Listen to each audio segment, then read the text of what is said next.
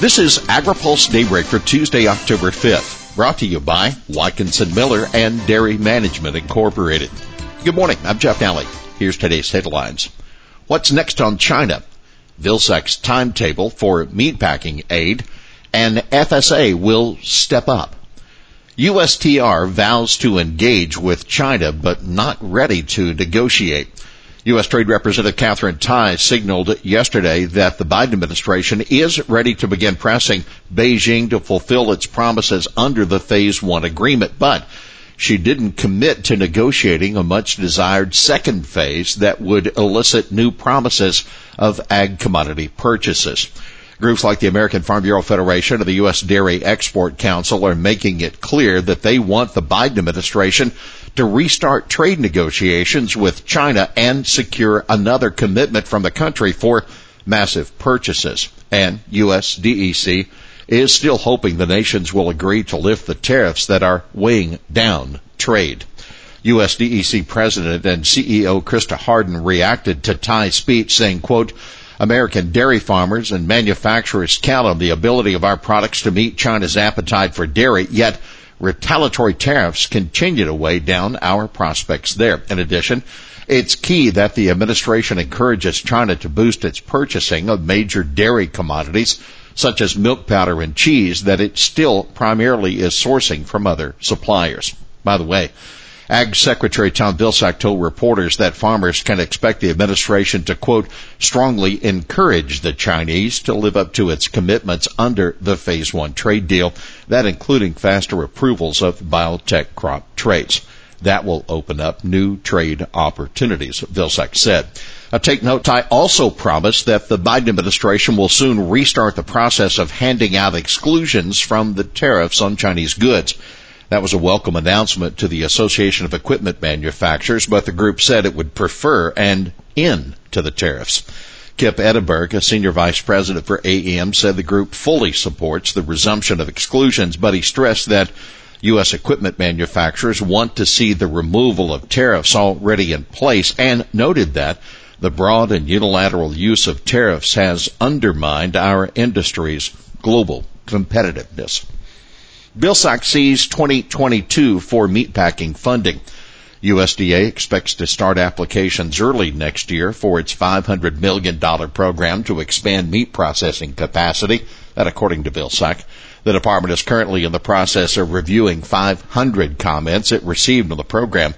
A framework for the program should be ready by the end of this year, Vilsack told reporters.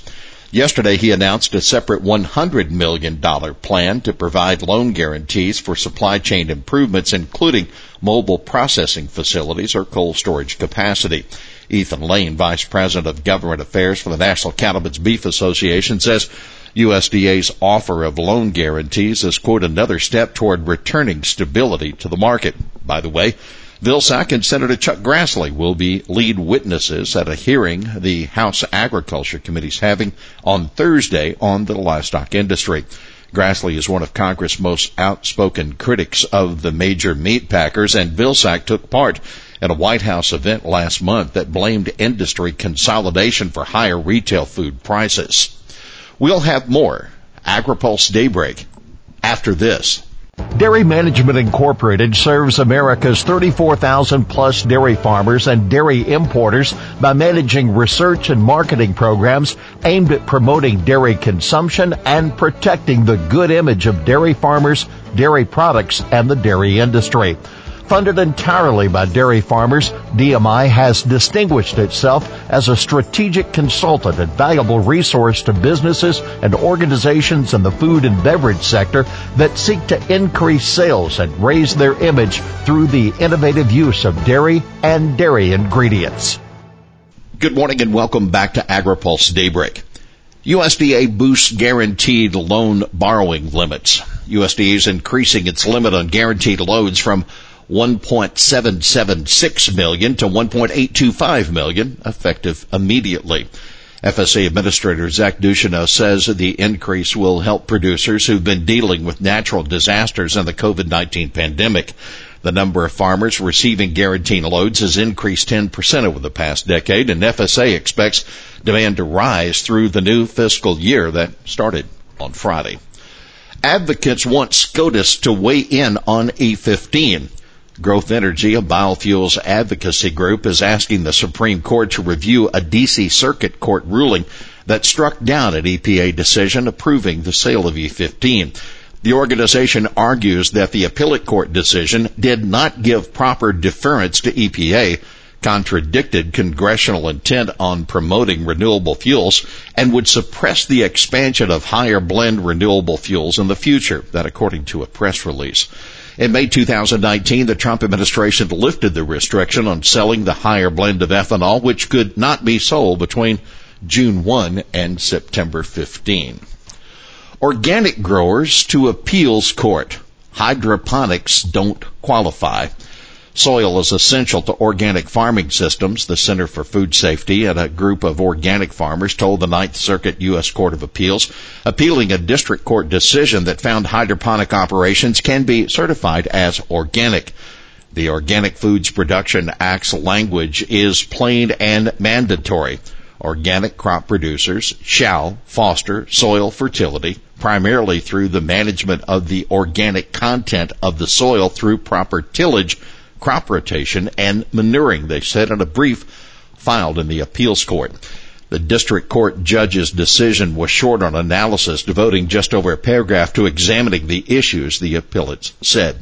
The center petitioned the USDA to prohibit organic certification of hydroponic operations, but USDA denied that request, leading to the lawsuit. Consumers saved on food by eating at home. Americans spent nearly 8% less on food last year, largely by eating at home a lot more.